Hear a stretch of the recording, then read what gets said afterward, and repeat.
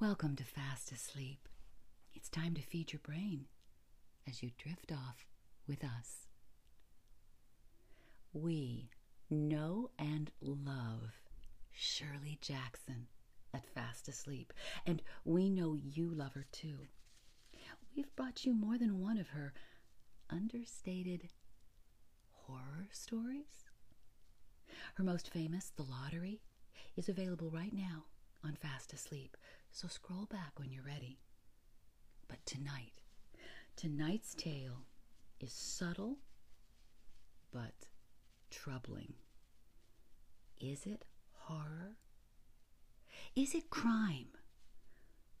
Or is it something else? You are the detective. Tuck in, everybody, and enjoy the summer people.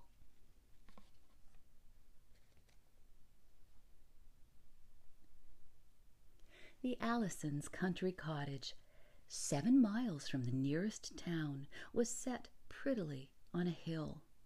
From 3 sides it looked down on soft trees and grass that seldom, even at midsummer, lay still and dry. On the 4th side was the lake, which, touched against the wooden pier, the Allisons had to keep repairing, and which looked equally well from the Allisons' front porch, their side porch, or any spot on the wooden staircase leading from the porch down to the water. Although the Allisons loved their summer cottage, looked forward to arriving in the early summer, and hated to leave in the fall, they had not troubled themselves to put in any improvements regarding the cottage itself and the lake as improvement enough for the life left to them. The cottage had no heat, no running water, except the precarious supply from the backyard pump, and no electricity.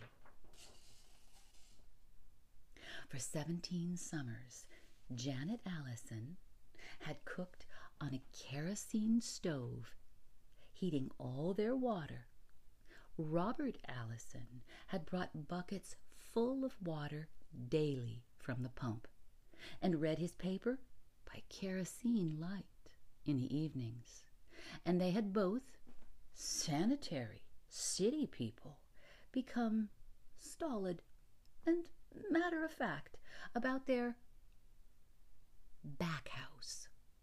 In the first 2 years, they had gone through all the standard vaudeville and magazine jokes about back houses, and by now, when they no longer had frequent guests to impress, they had subsided into a comfortable security, which made the back house, as well as the pump and the kerosene, an indefinable asset to their summer life.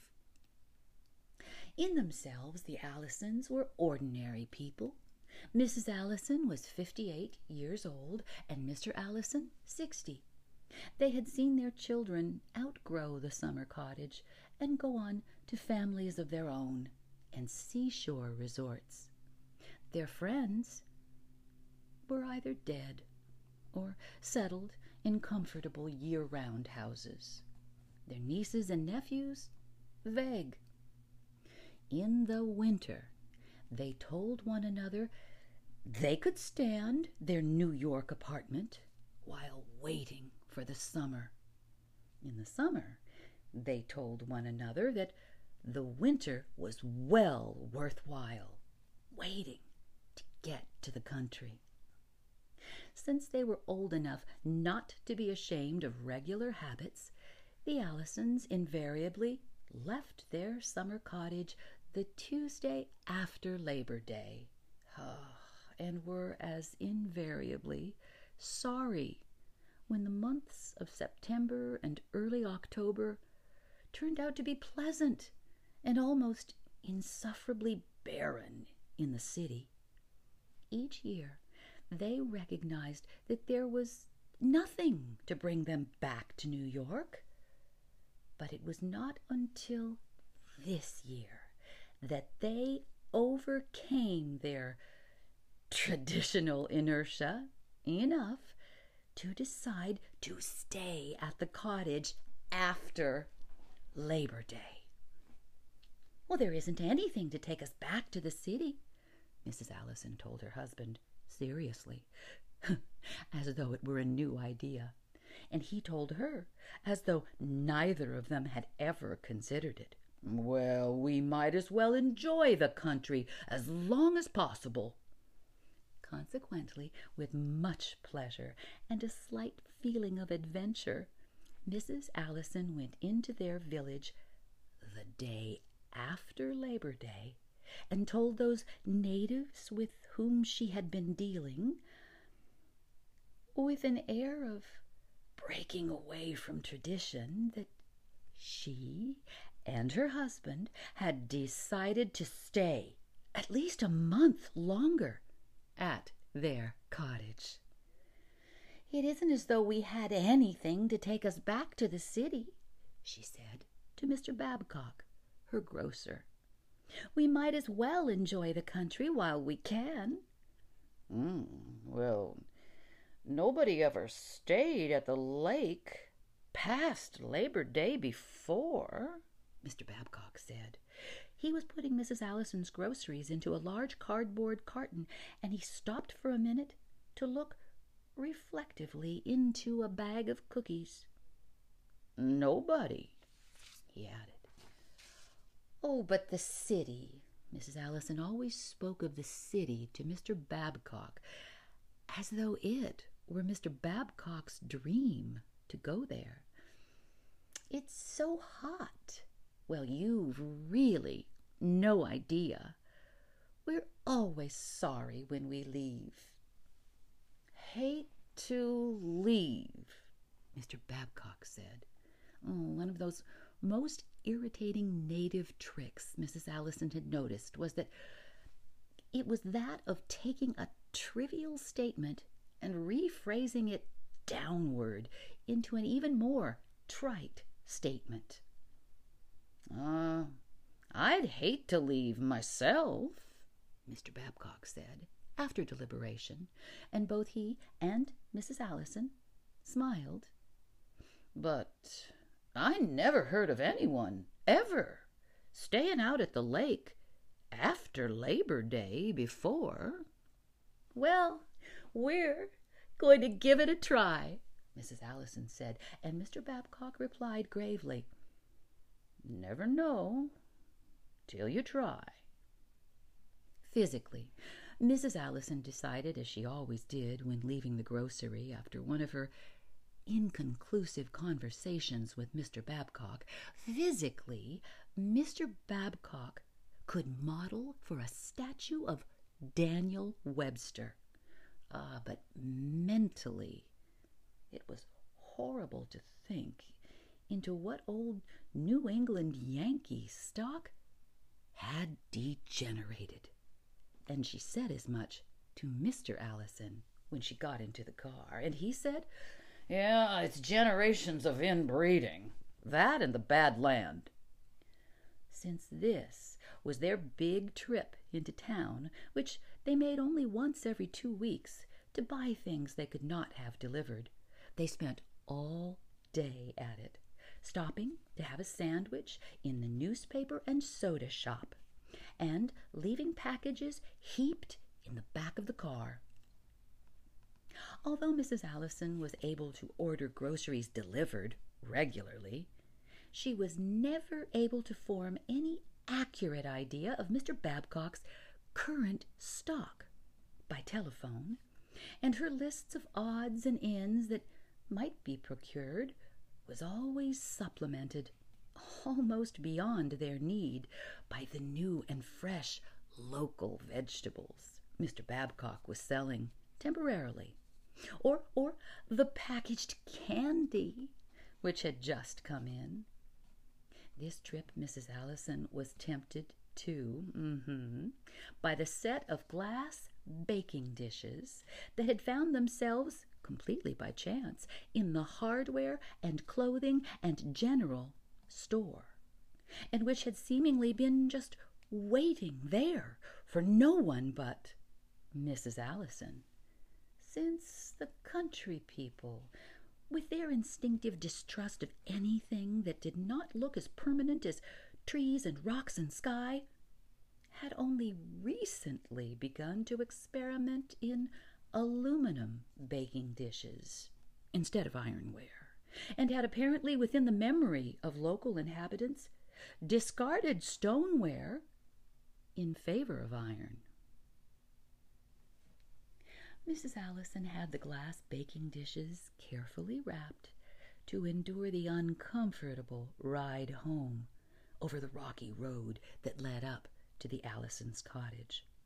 And while Mr. Charlie Walpole, who with his younger brother Albert ran the hardware clothing general store, the store itself was called Johnson's because it stood on the site of the old Johnson cabin that burned 50 years before Charlie Walpole was born. He laboriously unfolded newspapers to wrap around the dishes. Mrs. Allison said informally, "Course, I could have waited and gotten those dishes in New York, but we're not coming back so soon this year." I heard you was staying on," Mr. Charlie Walpole said. His old fingers fumbled maddeningly with the thin sheets of newspaper, carefully trying to isolate only one sheet at a time, and he did not look up at Mrs. Allison as he went on. "Don't know about staying on up there to the lake. Not after Labor Day." "Well, you know," Mrs. Allison said, quite as though he deserved an explanation, "it just seemed to us that we've been hurrying back to New York every year, and, well, there just wasn't any need for it. You know what the city's like in the fall." And she smiled confidingly up at Mr. Charlie Walpole. Rhythmically, he wound string around the package. "Oh, he's giving me a piece long enough to save," Mrs. Allison thought, and she looked away quickly to avoid giving any sign of impatience. "I feel sort of like, well, we belong here more," she said, "staying on after everyone else has left." And to prove this, she smiled brightly across the store at a woman with a familiar face who might have been the woman who sold berries to the Allisons one year, or the woman who occasionally helped in the grocery, and was probably Mr. Babcock's aunt. "Well," Mr. Charlie Walpole said. He shoved the little package across the counter to show that it was finished and that for a sale well made, a package well wrapped, and he was willing to accept pay. "Well," he said again, "never been summer people before at the lake after Labor Day?" Mrs. Allison gave him a $5 bill, and he made change methodically, giving great weight even to the pennies. No, never after Labor Day," he said, and nodded at Mrs. Allison, and went soberly along the store to deal with the two women who were looking at cotton house dresses. As Mrs. Allison passed on her way out, she heard one of the women say acutely, "Why is one of the dresses $1.39, and this one here is only 98? "They're great people," Mrs. Allison told her husband, as they went together down the sidewalk after meeting at the door of the hardware store. "They're so solid and so reasonable and so honest." Makes you feel good knowing there are still towns like this," Mr. Allison said. "You know, in New York," Mrs. Allison said, "I might have paid a few cents less for these dishes, but there wouldn't have been anything sort of personal in the transaction. "Oh, staying on to the lake?" Mrs. Martin, in the newspaper and sandwich shop, asked the Allisons. "I heard you was staying on." "Well, thought we'd take advantage of the lovely weather this year," Mr. Allison said. Mrs. Martin was a comparative newcomer to the town. Why, she had married into the newspaper and sandwich shop from a neighboring farm and had stayed on after her husband's death. She served bottled soft drinks and fried egg and onion sandwiches on thick bread, which she made on her own stove at the back of the store. Occasionally, when Mrs. Martin served a sandwich, it would carry with it the rich fragrance of the stew or the pork chops cooking alongside for Mrs. Martin's dinner. "I don't guess anyone's ever stayed out there so long before," Mrs. Martin said. "Not after Labor Day, anyway." "I guess Labor Day is when they usually leave," Mr. Hall, the Allisons' nearest neighbor, told them later, in front of Mr. Babcock's store, where the Allisons were getting into their car to go home. "Surprised you're staying on." "Well, it seemed a shame to go so soon," Mrs. Allison said. Now, Mr. Hall lived 3 miles away. He supplied the Allisons with butter and eggs, and occasionally, from the top of their hill, the Allisons could see the lights in his house in the early evening before the Halls went to bed. "Well, they usually leave Labor Day," Mr. Hall said. The ride home was long and rough, and it was beginning to get dark, and Mr. Allison had to drive very carefully over the dirt road by the lake. Mrs. Allison lay back against the seat, pleasantly relaxed after a day of what seemed like whirlwind shopping compared with their day-to-day existence. The new glass baking dishes lurked agreeably in her mind. Oh, and the half-bushel of red eating apples, and the package of colored thumbtacks with which she was going to put up new shelf edging in the kitchen. "Oh, it's good to get home," she said softly as they came in sight of their cottage, silhouetted above them against the sky. "Well, I'm glad we decided to stay on," Mr. Allison agreed. Mrs. Allison spent the next morning lovingly washing her baking dishes, although in his innocence Charlie Walpole had neglected to notice the chip in the edge of one.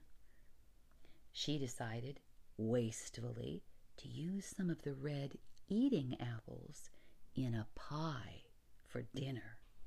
And while the pie was in the oven and Mr. Allison was down getting the mail, she sat out on the little lawn the Allisons had made at the top of the hill and watched the changing lights on the lake, alternating gray and blue as clouds moved quickly across the sun. Mr. Allison came back a little out of sorts. It always irritated him to walk the mile to the mailbox on the state road and come back with nothing, even though he assumed that the walk was good for his health. This morning there was nothing but a circular from a New York department store and their New York paper, which arrived erratically by mail from 1 to 4 days later than it should, so that, well, some days the Allisons might have 3 papers, and frequently none.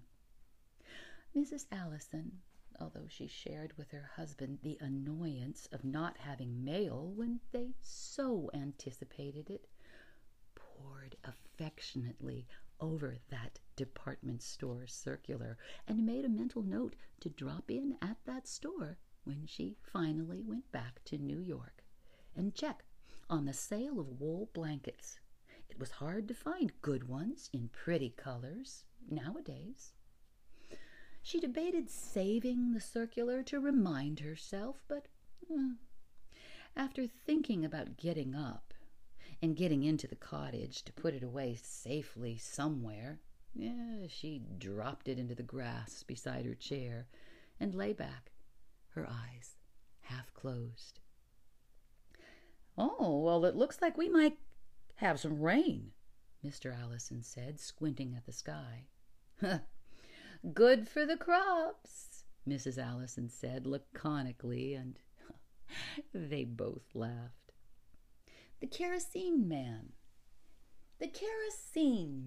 came the next morning while Mr. Allison was down getting the mail.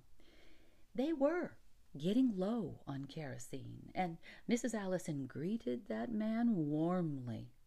He sold kerosene and ice, and during the summer also hauled garbage away for the summer people. A garbage man was really only necessary for improvident city folk. Country folk had no garbage. "Well, I'm glad to see you," Mrs. Allison told him. "We were getting pretty low." The kerosene man, whose name Mrs. Allison had just never learned, used a hose attachment to fill the 20-gallon tank which supplied light and heat and cooking facilities for the Allisons. But today, instead of swinging down from his truck and unhooking the hose from where it coiled affectionately around the cab of the truck, the man stared uncomfortably at Mrs. Allison, his truck motor still going. "Oh, I thought you'd folks would be leaving," he said. "Oh, we're staying on another month," said Mrs. Allison brightly. "The weather was so nice, and it seemed like—" "Well, yeah, that's what they told me," the man said. "I can't give you no oil, though." "Well, what do you mean?" Mrs. Allison raised her eyebrows. "We're just going to keep on with our regular—" "Oh, it's after Labor Day," the man said. "I don't get so much oil myself after Labor Day." Mrs. Allison reminded herself, as she had frequently to do when in disagreement with her neighbors, that city manners were no good with country people. You could not expect to overrule a country employee as you could a city worker. And Mrs. Allison smiled engagingly as she said, "Oh, but can't you get extra oil, at least while we stay?" "Well, you see," the man said, and he tapped his finger exasperatingly against the car wheel as he spoke. "You see," he said slowly, "I order this oil. I order it down from maybe 55 miles away. I order back in June how much I'll need for the summer, and then I order again, about November. Round about now, it starts to get pretty short." As though the subject were closed, he stopped tapping his finger and tightened his hands on the wheel in preparation for departure. "Oh, but, can't you give us some?" Mrs. Allison said. "Isn't there anyone else?" "I don't know as you could get oil anywheres else right now," the man said consideringly. "I can't give you none." Before Mrs. Allison could speak, that truck began to move. And then it stopped for a minute, and he looked at her through the back window of the cab. "Ice!" he called. I could let you have some ice. Mrs. Allison shook her head. They were not terribly low on ice, and she was angry. She ran a few steps to catch up with the truck, calling, "Will you try to get us some next week?" "Oh, don't see as I can," the man said. "After Labor Day, it's harder." And the truck drove away, and Mrs. Allison, only comforted by the thought that she could probably get kerosene from Mr. Babcock, or at worst the Halls, watched it go with anger. "Next summer," she told herself. "Just let him try coming around next summer." There was no mail again, only the paper, which seemed to be coming doggedly on time, and Mr. Allison was openly cross when he returned. When Mrs. Allison told him about the kerosene man, he was not particularly impressed. Probably keeping it for a high price during the winter," he commented. "Now, what's happened to Anne and Jerry, do you think?" Anne and Jerry were their son and daughter, both married, one living in Chicago, one in the far West. Their dutiful weekly letters were late. So late, in fact, that Mr. Allison's annoyance at the lack of mail was able to settle on a legitimate grievance. "Ought to realize how we wait for their letters," he said. "Thoughtless, selfish children. They ought to know better." "Well, dear," Mrs. Allison said placatingly. Anger at Anne and Jerry would not relieve her emotions toward the kerosene man. After a few minutes, she said, "Wishing won't bring the mail, dear. I'm going to call Mr. Babcock and tell him to send up some kerosene with my order." At least a postcard," Mr. Allison said as she left. As with most of the cottage's inconveniences, the Allisons no longer noticed the phone particularly, but yielded to its eccentricities without conscious complaint. It was a wall phone of a type still seen in only a few communities. Now, in order to get the operator, Mrs. Allison had first to turn the side crank and ring once.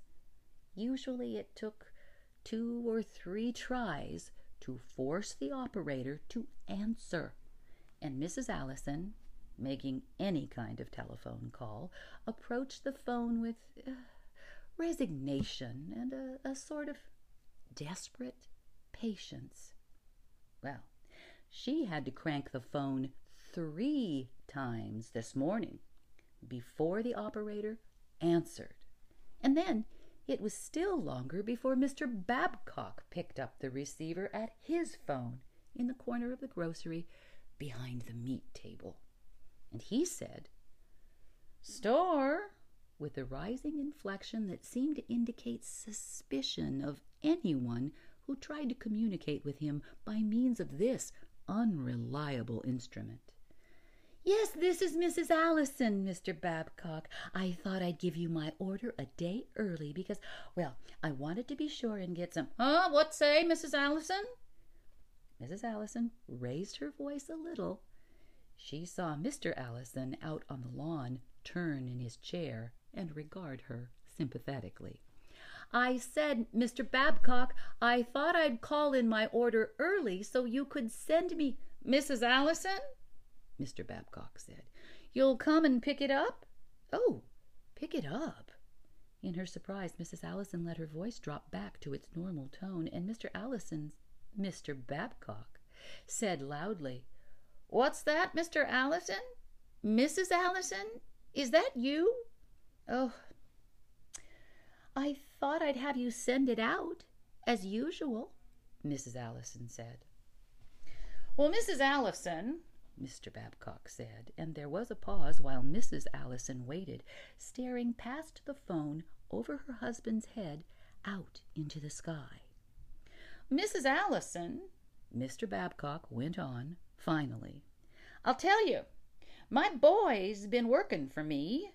He went back to school, though, yesterday, and now I've got no one to deliver. I only got a boy delivering summers, you see." "Oh, well, I thought you always delivered," Mrs. Allison said. "No, not after Labor Day, Mrs. Allison," Mr. Babcock said firmly. "You've never been here after Labor Day before, so you wouldn't know, of course." "Well," Mrs. Allison said helplessly. Far inside her mind she was saying over and over, "Can't use city manners on country folk, so no use getting mad." "Are you sure?" she asked finally. "Couldn't you just send out an order today, Mr. Babcock?" "Well, matter of fact," Mr. Babcock said, "I guess I couldn't, Mrs. Allison." Well, it wouldn't hardly pay. Delivering, with no one else out at the lake, she guessed. "What about Mr. Hall?" Mrs. Allison asked suddenly. "You know, the people who live about 3 miles away from us out here. Couldn't Mr. Hall bring it out when he comes?" "Hall?" Mr. Babcock said. "John Hall? Oh, you know, they've gone to visit her folks upstate, Mrs. Allison."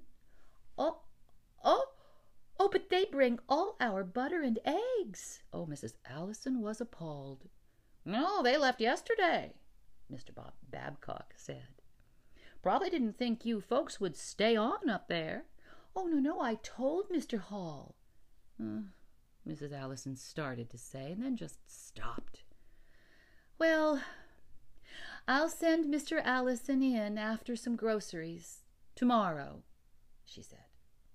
"Well, you've got all you need till then," Mr. Babcock said, satisfied. And it was not a question, but a confirmation. After she hung up, Mrs. Allison went slowly out to sit again in her chair next to her husband. "He won't deliver," she said. "Well, you're going to have to go in tomorrow. We've got just enough kerosene to last until you get back." "Oh, he should have told us sooner," Mr. Allison said.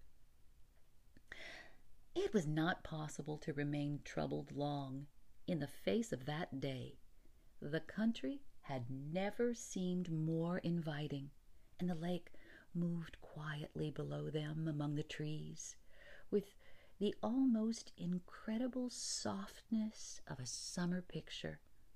Mrs. Allison sighed deeply in the pleasure of possessing for themselves that sight of the lake, with the distant green hills beyond, the gentleness of the small wind through the trees. And the weather continued fair, where the next morning Mr. Allison, duly armed with a list of groceries, with kerosene in large letters at the top, went down the path to the garage, and Mrs. Allison began another pie in her new baking dishes. She had mixed the crust and was starting to pare the apples when Mr. Allison came rapidly up the path and flung open the screen door into the kitchen. "Damn car won't start," he announced, with the end of the tether voice of a man who depends on a car as he depends on his right arm. "Oh, what's wrong with it?" Mrs. Allison demanded, stopping with the paring knife in one hand and an apple in the other. "It was all right on Tuesday." "Well," Mr. Allison said between his teeth, "it's not all right on Friday." "Well, can you fix it?" Mrs. Allison asked. "No," Mr. Allison said, "I cannot. I got to call someone, I guess." "Oh, who?" Mrs. Allison asked. "Man runs the filling station, I guess. Mr. Allison moved purposefully toward the phone. "He fixed it last summer, one time." A little apprehensive, Mrs. Allison went on paring apples absent-mindedly while she listened to Mr. Allison with the phone.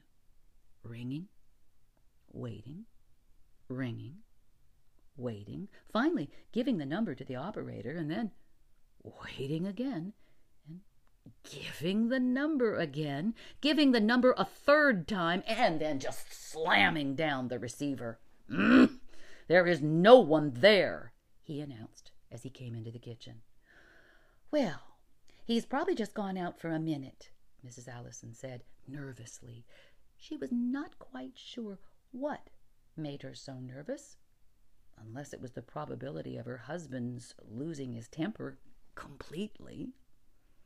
"He's there alone, I imagine, so if he goes out, there's no one to answer the phone." That must be it," Mr. Allison said with heavy irony. He slumped into one of the kitchen chairs and watched Mrs. Allison paring apples. After a minute, Mrs. Allison said soothingly, "Why don't you go down and get the mail, and then call him again?" Mr. Allison debated and then said, "I guess I might as well." He rose heavily, and when he got to the kitchen door, he turned and said, "But if there's no mail," and leaving an awful silence behind him, he went off down the path. Mrs. Allison hurried with her pie. Twice she went to the window to glance at the sky to see if there were clouds coming up. The room seemed unexpectedly dark, and she herself felt in the state of tension that precedes a thunderstorm. But both times when she looked, the sky was clear and serene, smiling indifferently down on the Allisons' summer cottage, as well as on the rest of the world. When Mrs. Allison, her pie ready for the oven, went a third time to look outside, why, she saw her husband coming up the path.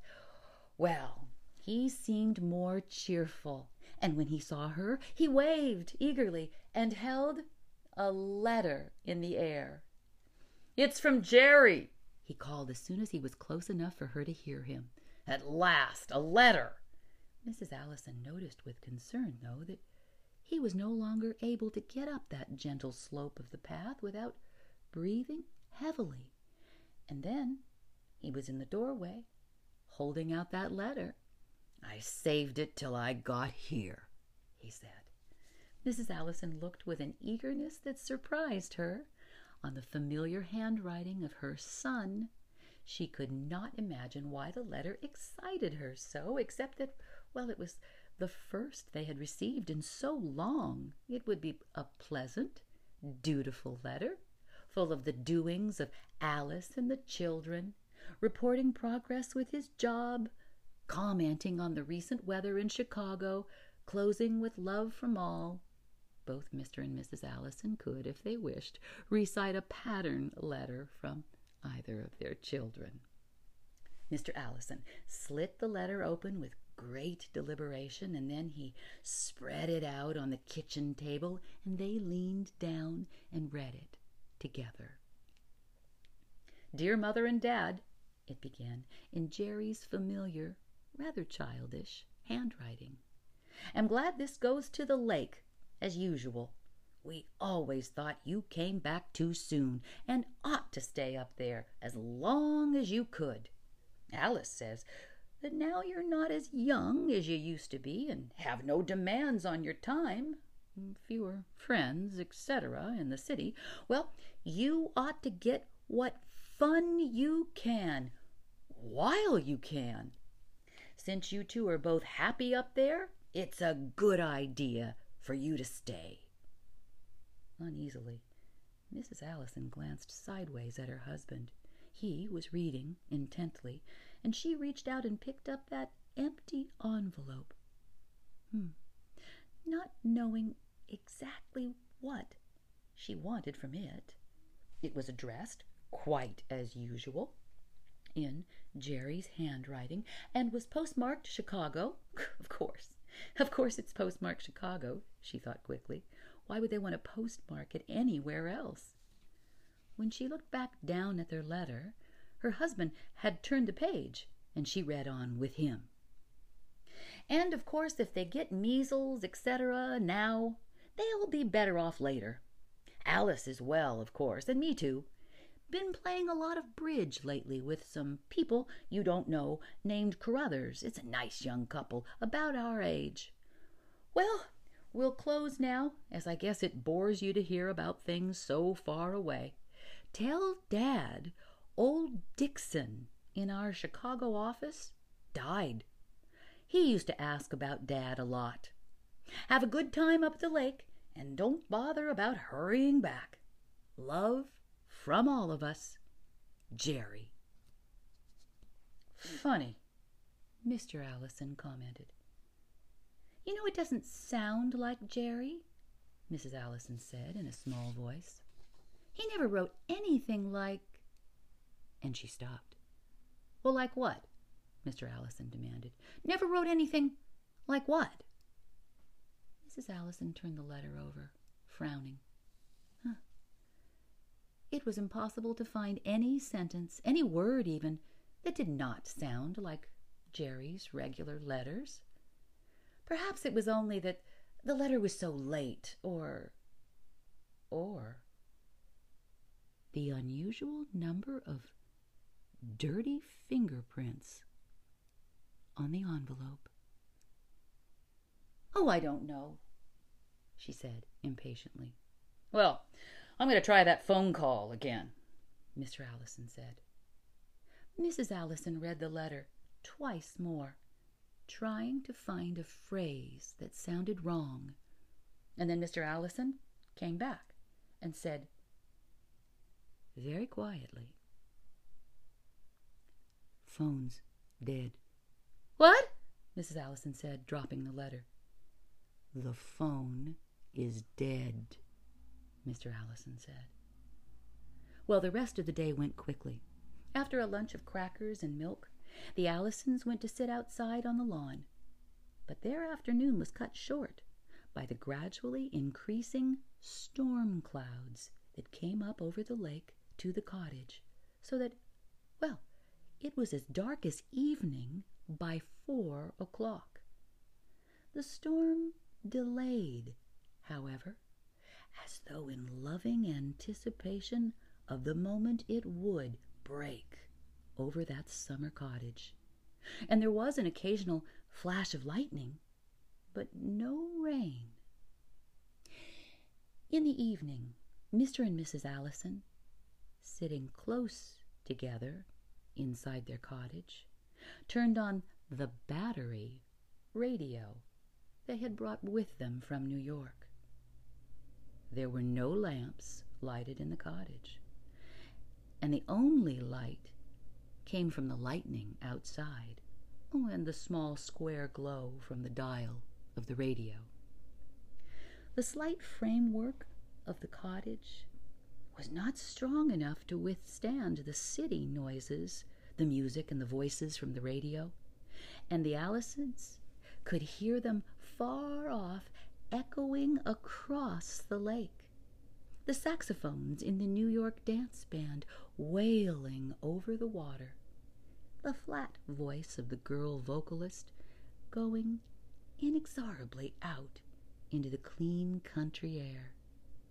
Even the announcer speaking glowingly of the virtues of razor blades was no more than an inhuman voice sounding out from the Allisons' cottage and echoing back, as though the lake and the hills and the trees were returning it unwanted. During one pause between commercials, Mrs. Allison turned and smiled weakly at her husband. I wonder if we're supposed to do anything, she said. No, Mr. Allison said, consideringly. I don't think so. Just wait. Mrs. Allison caught her breath quickly, and Mr. Allison said, under the trivial melody of the dance band beginning again, the car. The car had been tampered with, you know. Even I could see that. Mrs. Allison hesitated a minute and then said, very softly, I suppose the phone wires were cut.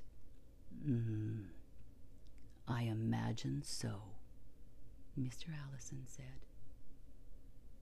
Now, after a while, the dance music stopped, and they listened attentively to a news broadcast, the announcer's rich voice telling them breathlessly of a marriage in Hollywood, the latest baseball scores, the estimated rise in food prices during the coming week. He spoke to them in the summer cottage, quite as though they still deserved to hear news of a world that no longer reached them, except through the fallible batteries on the radio, which were already beginning to fade, almost as though they still belonged, however tenuously, to the rest of the world. Mrs. Allison glanced out the window at the smooth surface of the lake, the black masses of trees, and the waiting storm.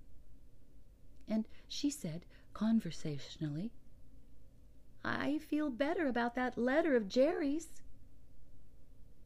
I knew, Mr. Allison said, when I saw the light down in the Hall place last night.